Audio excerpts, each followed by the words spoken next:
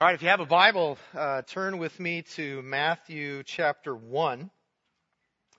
Now, we're going to continue our sermon series, Advent sermon series, called Away in a Manger. And this morning we're going to take a look at Matthew chapter 1, 18 through 25, or at least we'll start there. So if you're using one of our Bibles underneath the chair in front of you, it's on page 1026, 1026.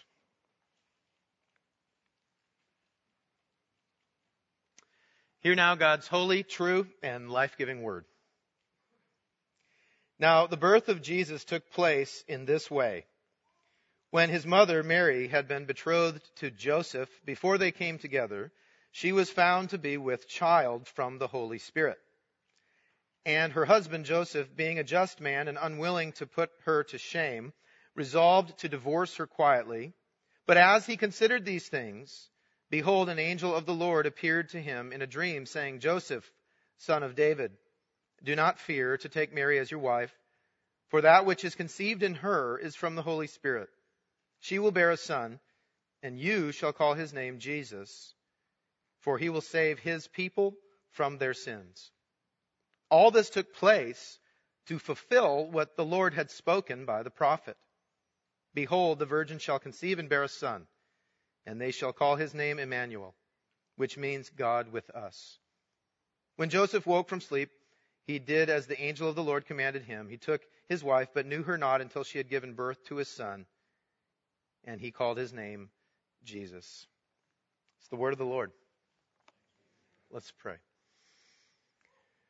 Oh, gracious Heavenly Father, we thank you so much for your word, and we thank you for all the ways that we can see how you gave words to prophets to say so that those words in time, in the fullness of time, would be fulfilled in Christ, that we would see the truth of your word in the way that the things that you have said would happen have happened.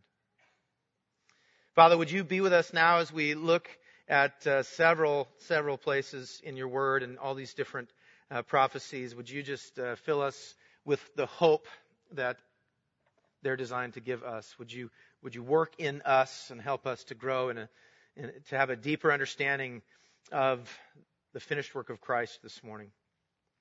And would you use this time to shape us and mold us and prepare us to take the good news to our neighbors and to the nations? For it's in Jesus' name that we pray. Amen. So we're continuing our sermon series that we've been in now for just a week.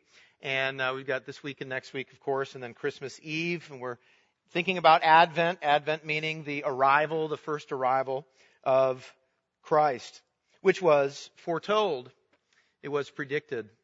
And I was reading and I came across an article in a magazine called The Futurist. It's an old article, and it was written by a woman named Laura Lee. And she cataloged the worst predictions in the history of the world.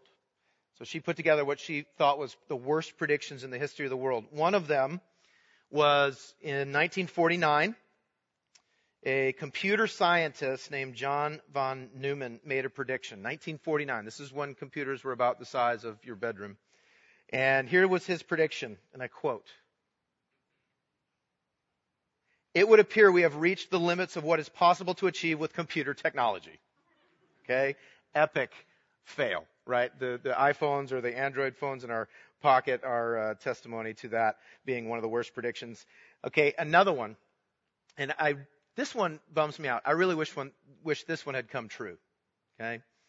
In 1959, 10 years before we put a man on the moon, 1959, or which was in 69. But in 1959, Arthur Summerfield was the U.S. Postmaster General under Eisenhower, okay, in charge of the entire postal system in the country. And he said in 1959, before man reaches the moon, your mail will be delivered within hours from New York to Australia by guided missiles.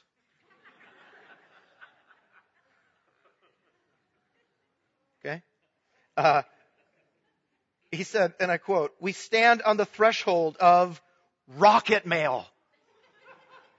Now, how awesome would that be? Why didn't that one come true? I want rocket mail. That would be fantastic.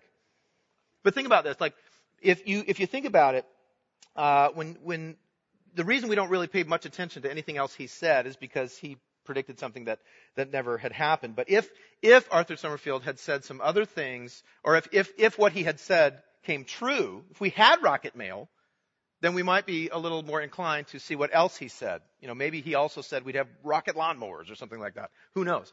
But the point is, because what he said would come true, didn't come true, we don't really pay attention to what he says about anything. But one of the things that's so powerful and compelling about the Bible is it is filled with these predictions, or we call them prophecies, predictions of things that are going to happen and how they're going to happen and where they're going to happen, and they've come true. It's so many of these things have been predicted and come true that if someone's not a believer, at the very least, that is a very compelling reason to keep looking, to keep investigating, to keep studying the Scriptures and seeing how all these things were brought to fruition. And for believers, this reality of all these prophecies that were made and then fulfilled in Christ is a tremendous source of hope. So that's hopefully what we will see this morning as we really look at how Jesus fulfilled the Old Testament prophecies of the coming Messiah. And so we're going to do that this morning by looking at a little bit about who this Messiah would be, what he would do, and then why it matters. So if you're making an outline, that's what we'll talk about this morning. Who, what, and why it matters. And normally at this point I would tell you to keep your Bibles open because we're going to walk through a passage, but we're not doing that this morning. This morning we're going to be a little more systematic in the way that we're going to look at a whole bunch of stuff. And let me say this. If you normally take notes, there's going to be so much stuff up on these screens, I don't think you're going to be able to write it all down. So maybe just write down some of the main things. And then if you want anything I put on these screens, you just send me an email or send the church an email. I'll get it to you, okay? But let's talk about the reality that there was this person was prophesied. Somebody was going to come. And a lot of times when we think about this, especially when we think about Jesus and how his birth was prophesied, we think of some of the more famous verses like Isaiah 9, where it says, "For unto us a child is born, a son is given," and we'll get there.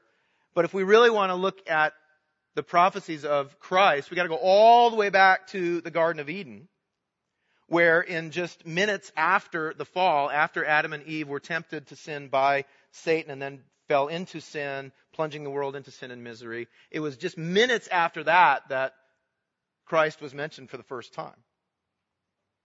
It was in Genesis 3:15 where God said, and he was speaking to Satan, he said, "I will put enmity between you and the woman, between your offspring and her offspring. He shall bruise your head, and you shall bruise his heel."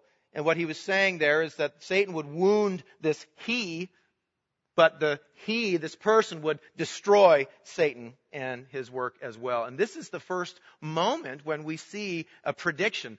He is going to come.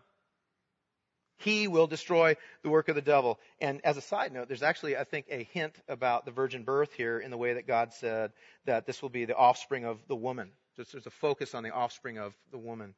But nonetheless, so that's the first time we actually see the prediction, the prophecy. It's coming from God, and it's about this he that's going to come and destroy the devil and his work. And then, all throughout the Old Testament, you have some narrowing of who it could possibly be. So, for example, in Genesis 12:18, we see that this person will come through the line of Abraham. In Genesis 21:12, then it says that the Messiah will be a descendant of Isaac, ruling out all of Ishmael's descendants. And then in Genesis 49:10, the Messiah will be a descendant of Judah, or he'll come from the line of Judah. Okay, and therefore also from Jacob, because Jacob was Judah's dad. So Abraham, Isaac, and Jacob. And a side note on Judah, too. Okay, this is my last side note, I promise. But one of the things that's amazing about Jesus coming from the line of Judah, if you know anything about Judah, he's a bad man. Okay? But he is the first person in Scripture to offer himself as a sacrifice for someone else to save his little brother. So it's very interesting that Jesus then would come from the line of Judah, or the tribe of Judah, instead of any of the other 11 tribes. So Abraham, Isaac, Jacob from the tribe of Judah. And then there's this king thread that's woven in as well.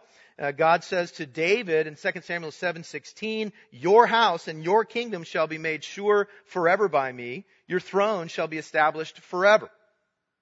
So not only is this person going to come and destroy the work of the devil, but there's also this king thread woven in. Isaiah picks up on that as well in Isaiah 9, 6, and 7, which is a much more famous Christmas verse. For to us a child is born, a son is given, the government shall be on his shoulder, and his name shall be called Wonderful Counselor, Mighty God, Everlasting Father, Prince of Peace. Yep, that's where they are. He says, of the increase of his government and of peace there will be no end on the throne of David and over his kingdom, to establish it and uphold it with justice and with righteousness from this time forth forevermore. And so you have this building of this king is going to come, this ultimate king will come. Isaiah also, we got to back up a little bit and pick up Isaiah 7:14. This is very narrowing, right? This is saying that there's something very unique about this person when he comes. Isaiah 7:14, therefore the Lord himself will give you a sign. Behold, the virgin shall conceive and bear a son, and you shall call his name Emmanuel. And then, of course, it's also narrowed extremely by the fact that we're given a birthplace. We know where this person will come from. Micah chapter 5, verse 2 says, but you, O Bethlehem Ephrathah, who are too little to be among the clans of Judah, from you shall come forth for me one who is a ruler in Israel, whose coming forth is from old, from ancient of days. So this ruler will come from Bethlehem, this tiny little town of Bethlehem, and be a ruler from ancient of days. Think about what we talked about last week, how the Son of God has always existed, always been involved in history. And that ancient of days phrase really is talking about eternity. So there's this eternal ruler that's going to come and be born in little town of Bethlehem. And so you've got all these pointers. The Messiah is going to be someone who's going to come and destroy the devil and his work. He's going to be a descendant of Abraham, Isaac, and Jacob. He's going to be from the tribe of Judah, a descendant of David, born of a virgin in Bethlehem, called Emmanuel. Sound familiar? And then, of course, what would happen? There's so many things about that.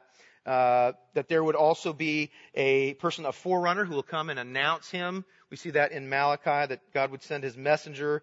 Isaiah adds to that in Isaiah 40, 3 through 5, that this will be a person crying out in the wilderness, pointing to John the Baptist, who would go before Jesus and prepare the way of the Lord. And then of course, there's other things in the Old Testament that point to these ultimate positions being fulfilled.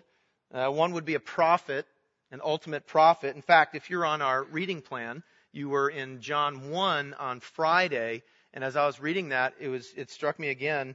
When they asked John the Baptist if he's the Christ, he says no, and they say, are you the prophet? The prophet.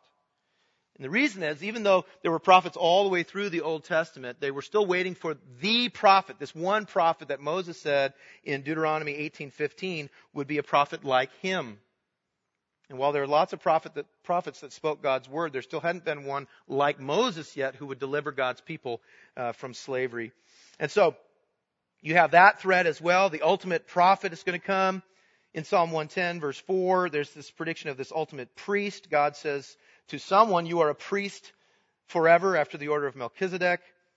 Then, of course, we've already talked about it, but another place where we see this prophecy of there being this king, this eternal king, this king with this everlasting dominion, and all peoples and nations and languages coming and serving him, as we see that in Daniel 7, 13 and 14. Then there's even these little additions, like in Zechariah 9:9, where Zechariah said that the king will come riding in on a donkey. Of course, and then there's a servant thread. This thread of the suffering servant is coming. Someone that would come and suffer on behalf of God's people, paying for their sin. Isaiah 53, I mean, if you read Isaiah 53 and you don't realize it's in the Old Testament, you just think it's talking about Jesus, and that's because it is. I mean, hear this again. We're familiar with this, but listen. This is Isaiah speaking hundreds of years before Christ would come. He says, surely he has borne our griefs and carried our sorrows, yet we esteemed him stricken, smitten by God, and afflicted. But he was pierced for our transgressions. He was crushed for our iniquities. Upon him was the chastisement that brought us peace, and with his wounds we are healed. There's even predictions, I didn't put them on there, but there's predictions of certain aspects of this suffering servant. You're familiar with Psalm 22 that Jesus quotes on the cross, saying, my God, why have you forsaken me? What's powerful about that is if you read all of Psalm 22, you'll see that in verse 16, the psalmist said that my hands and my feet are pierced. And in verse 18, he says that they're casting lots for my clothing. And even Isaiah 53, once again, there's really this, not only is there the imagery and the promise of this atonement that this person would come and pay for our sin, but also that he would see things afterward. Isaiah 53, 10 and 11, verse 10, it says, when his soul has made an offering for guilt, he shall see his offspring. And verse 11 says, out of the anguish of his soul he shall see and be satisfied. So there's even these hints of resurrection, that after this person comes and is crushed by God for the sins of God's people, he will see. So we have, I think, even the resurrection of Christ there. And all of this is, it centers us on the gospel. It centers us on the reason that all these things would happen is so that you and I could be forgiven, so that Jesus would come, live the life that we should have lived, but haven't, died the death that we deserve to die, but won't because of him.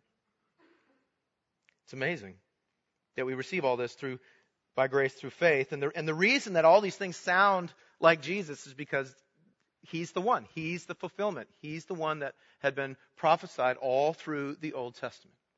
And so obviously you don't have to write all those down, but and here's what's so powerful about this. There's way more than this.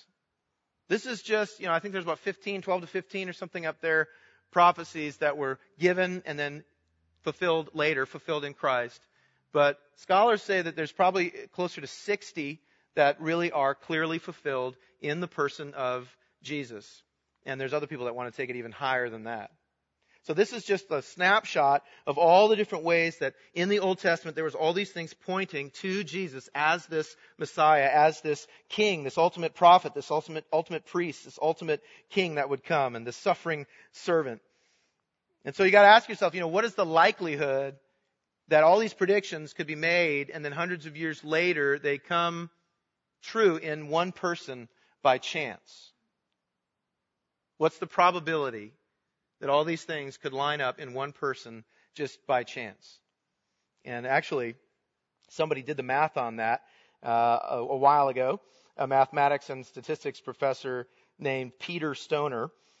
He added it up and did the probability for how possible would it be, or how probable would it be that even 8 of these things. He narrowed it down to 8 of the prophecies, and he did the math to see how likely would it be for these things to all be coming true in one person by chance. And the math says this. It's the likelihood of that happening is 1 in 100,000 trillion. That's not good odds. So 1 in 100,000 trillion. And so to illustrate that, he said if you take silver dollars, this was a while ago when we were using silver dollars, but he said if you were to take silver dollars and put 100,000 trillion of them onto the state of Texas, and in the process, if you took one and marked it with a Sharpie or something and threw it in the mix, that if you put 100,000 trillion silver dollars on the state of Texas, it would cover the state of Texas, every inch of it, and it would be 2 feet deep. That's a lot of silver dollars. Okay? And what he said is, imagine the likelihood of you sort of parachuting in from somewhere, reaching in and grabbing one and pulling out the one with the X on it, or the one that you marked. Okay? If you think about how likely that would happen, how likely it would be for that to be able to happen, that's the same odds as even 8 of these prophecies being fulfilled in one person by chance. Which just goes to show that when we look in the scriptures and God says to us things like he says in Isaiah 46, 9 and 10, he says, "For I am God and there is no other. I am God and there is none like me, declaring the end from the beginning, from ancient times, things not yet done, saying, my counsel shall stand and I will accomplish my purpose." I mean, what that screams to you and I is that what God said would happen, happened, and therefore his word is trustworthy and true. We can trust everything that we see in the scriptures because what he said would happen has happened. So why does this matter? Why does this matter so much? Well, number one, like I said before, I think for the non-believer, it really challenges you to not ignore these odds for you to really look into and investigate this person that all these things line up for. Okay? And so that's the challenge if you're not a believer. But if you are a believer, as most of us here are, these prophecies are really designed to give us incredible hope in dark times. Believing that these things came true is very helpful for you and I when we are really wrestling through pain or wrestling through different struggles. I mean, think about this. Think about the state of affairs in the nation of Israel when Jesus was born. Things were not going well. I mean, historically speaking, you've had over the last few hundred years before Jesus was born, you had the Assyrians had wiped out the northern kingdom, and then the Babylonians had come and they wiped out the southern kingdom. We talked a little bit about that during our Habakkuk series. Then the Persians came through and wiped out the Babylonians, and then Alexander the Great came through and knocked out the Persians, and then eventually there was this ruler over the Jews named Antiochus IV, and he was horrible. Scholars really see that he was the worst villain of the Jewish people until Hitler did horrific things to the Jews, had priests beaten because they wouldn't eat pork. He did really incredibly offensive things in the temple just to really, really offend the Jews. He made young Jewish boys undergo reverse circumcision. Okay, so this is a bad, bad person. Wicked, evil person. He was so evil and so wicked that actually the Jews rose up and fought against him and had somewhat of a victory. And that's, if you have Jewish friends, that's what they're celebrating when they celebrate Hanukkah. Okay, that they rose up and they fought against this wicked ruler. But even that victory was really short-lived, because then it wasn't long after that the Romans came through and quashed the rebellion and installed Herod as king, who was king when Jesus was born. So by the time Jesus is born, Israel is a completely conquered place. Israel laid in ruins after the Roman conquest. In the first century, one author says that that Israel was a conquered and cowed nation. You know what cowed means? Cowed means beat into submission. So by the time Jesus arrives, Israel is a conquered and cowed nation. It's a sinister place with a somber past and a fearful future, one author says. I think this helps us to see why believing the prophecies were given and then fulfilled in Christ, why that's so important. It's so important because it was really the hanging on to these promises and these prophecies that these things would happen that gave the people of Israel any hope whatsoever. They were able to maintain and not just completely give up, because even though things were absolutely horrible for them, they still believed that these things were going to happen.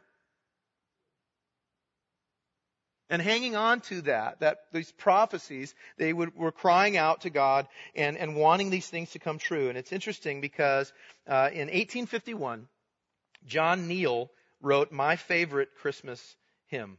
And he pulled together, here's what he did. He pulled together a number of prophecies from the Old Testament, and he strung them together in really thinking about the several times in which God's people were completely beaten down, completely helpless, completely weary and tired. And then he put together this song envisioning the Israelites crying out to God when Babylon had come and exiled them. And in the first century, you've got this imagery of the people of God crying out, saying, we want these things to happen. So, for example, he started it out with these words, draw nigh, Emmanuel. And we know it better as, O come, Emmanuel. Thinking of them in captivity, he says that you just imagine them now crying out to God, O come, Emmanuel, and ransom captive Israel that mourns in lonely exile here until the Son of God appear. And he's acknowledging in that verse of that song that they would be thinking about Isaiah 7:14. Behold, the virgin shall conceive and bear a son and call his name Emmanuel. So what's giving them hope through the hardest, darkest of times? That, wait a minute, this Emmanuel is going to come. And then in Isaiah 11 verse 1, Isaiah had said, there shall come forth a shoot or a rod from the stump of Jesse, and a branch from his roots shall bear fruit, and the Spirit of the Lord shall rest upon him, the Spirit of wisdom, the Spirit of understanding, the Spirit of counsel and might, the Spirit of knowledge and the fear of the Lord. And so there's this imagery of this rod of Jesse, this branch shooting out from a stump that would come and bear fruit for the people of Israel. And so John Neal writes the second verse, O come, thou rod of Jesse, free thine own from Satan's tyranny. From depths of hell thy people save, and give them victory o'er the grave. You see it? You see, it's this imagery of calling out, believing that these things that were predicted will come true. And then he even has them pictured in the New Testament time, in the time when Jesus arrived in the first century Israel, where you see in Luke 1, 76 through 79, when John the Baptist is born, Zechariah prophesies about who he's going to be, what he's going to do in his life.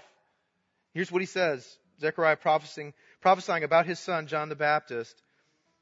He says, And you, child, will be called the prophet of the Most High, for you will go before the Lord to prepare his ways, to give knowledge of salvation to his people and the forgiveness of their sins, because of the tender mercy of God, whereby the sunrise or dayspring, as we used to say, shall visit us from on high to give light to those who sit in darkness in the shadow of death.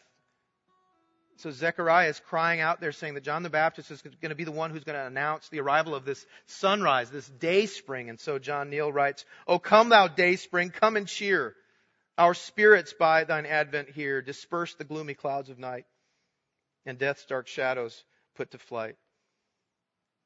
And then a final verse he draws from Haggai 2:7, where the Lord says, And I will shake the nations so that the desire of nations shall come. And so he writes, O come, desire of nations, bind in one the hearts of all mankind. Bid thou our sad divisions cease, and be thyself our King of peace. That's us. That's for us. That's our verse. Right now, as we are waiting for the second coming, for Jesus to come again, to make all things new, and to end all of our pain, and to end all of the suffering, and to end all of the evil in the world. That's us. Oh, come, desire of nations. And what's powerful about this is believing in the fulfilled prophecies helps us believe in the not yet fulfilled prophecies. Like in Matthew 24, Jesus himself said in Matthew 24:14, this gospel of the kingdom will be proclaimed throughout the whole world as a testimony to all nations, and then the end will come. So we know at the completion of the Great Commission, then he's coming back. In Acts 1, we see the angel said that in the same way that Jesus went up on the clouds, he's going to return on the clouds. These are prophecies. These things are going to happen. He's going to return. And when he does, the beautiful picture that John gives us in Revelation 21, 1 through 4, he says, Then I saw a new heavens and new earth, for the first heaven and the first earth had passed away, and the sea was no more. And I saw the holy city, New Jerusalem, coming down out of heaven from God, prepared as a bride adorned for her husband. And I heard a loud voice from the throne saying, Behold, the dwelling place of God is with man. He will dwell with them, and they will be his people, and God himself will be with them as their God. And he will wipe away every tear from their eyes. And death shall be no more. Neither shall there be mourning, nor crying, nor pain anymore. For the former things have passed away. And because Jesus fulfilled the prophecies of his first coming, no matter what happens, no matter what we go through, no matter what we are going through as individuals or families or as the church of God on this planet, we can cry out to God knowing that since Jesus fulfilled all the prophecies of his first coming, he's also going to fulfill the prophecies of his second coming. So think about the chorus. You have all these pictures in O Come, Emmanuel, of God's people crying out, asking for this one to come. But what's the chorus? Rejoice. Rejoice. Why? Emmanuel shall come to you. Rejoice, rejoice, Emmanuel shall come to you, O Israel. So in the deepest and darkest moments of our lives, cry out for Jesus to come and believe with everything you have that it's true, that we can rejoice. Because Emmanuel will come to us again to make all things new. Let's pray. Father, it is hard to believe sometimes. But we thank you that you have shown us in your word that you have always given us promises, prophecies to cling to, knowing that the one who came to redeem us, to save us from our sin, will also come to save us from even the very presence or influence of sin. Help us to believe deeply, even through the darkest moments of our life, that Emmanuel's coming. That he's coming back to make all things new. And let that enable us to rejoice. We pray in Jesus' name. Amen.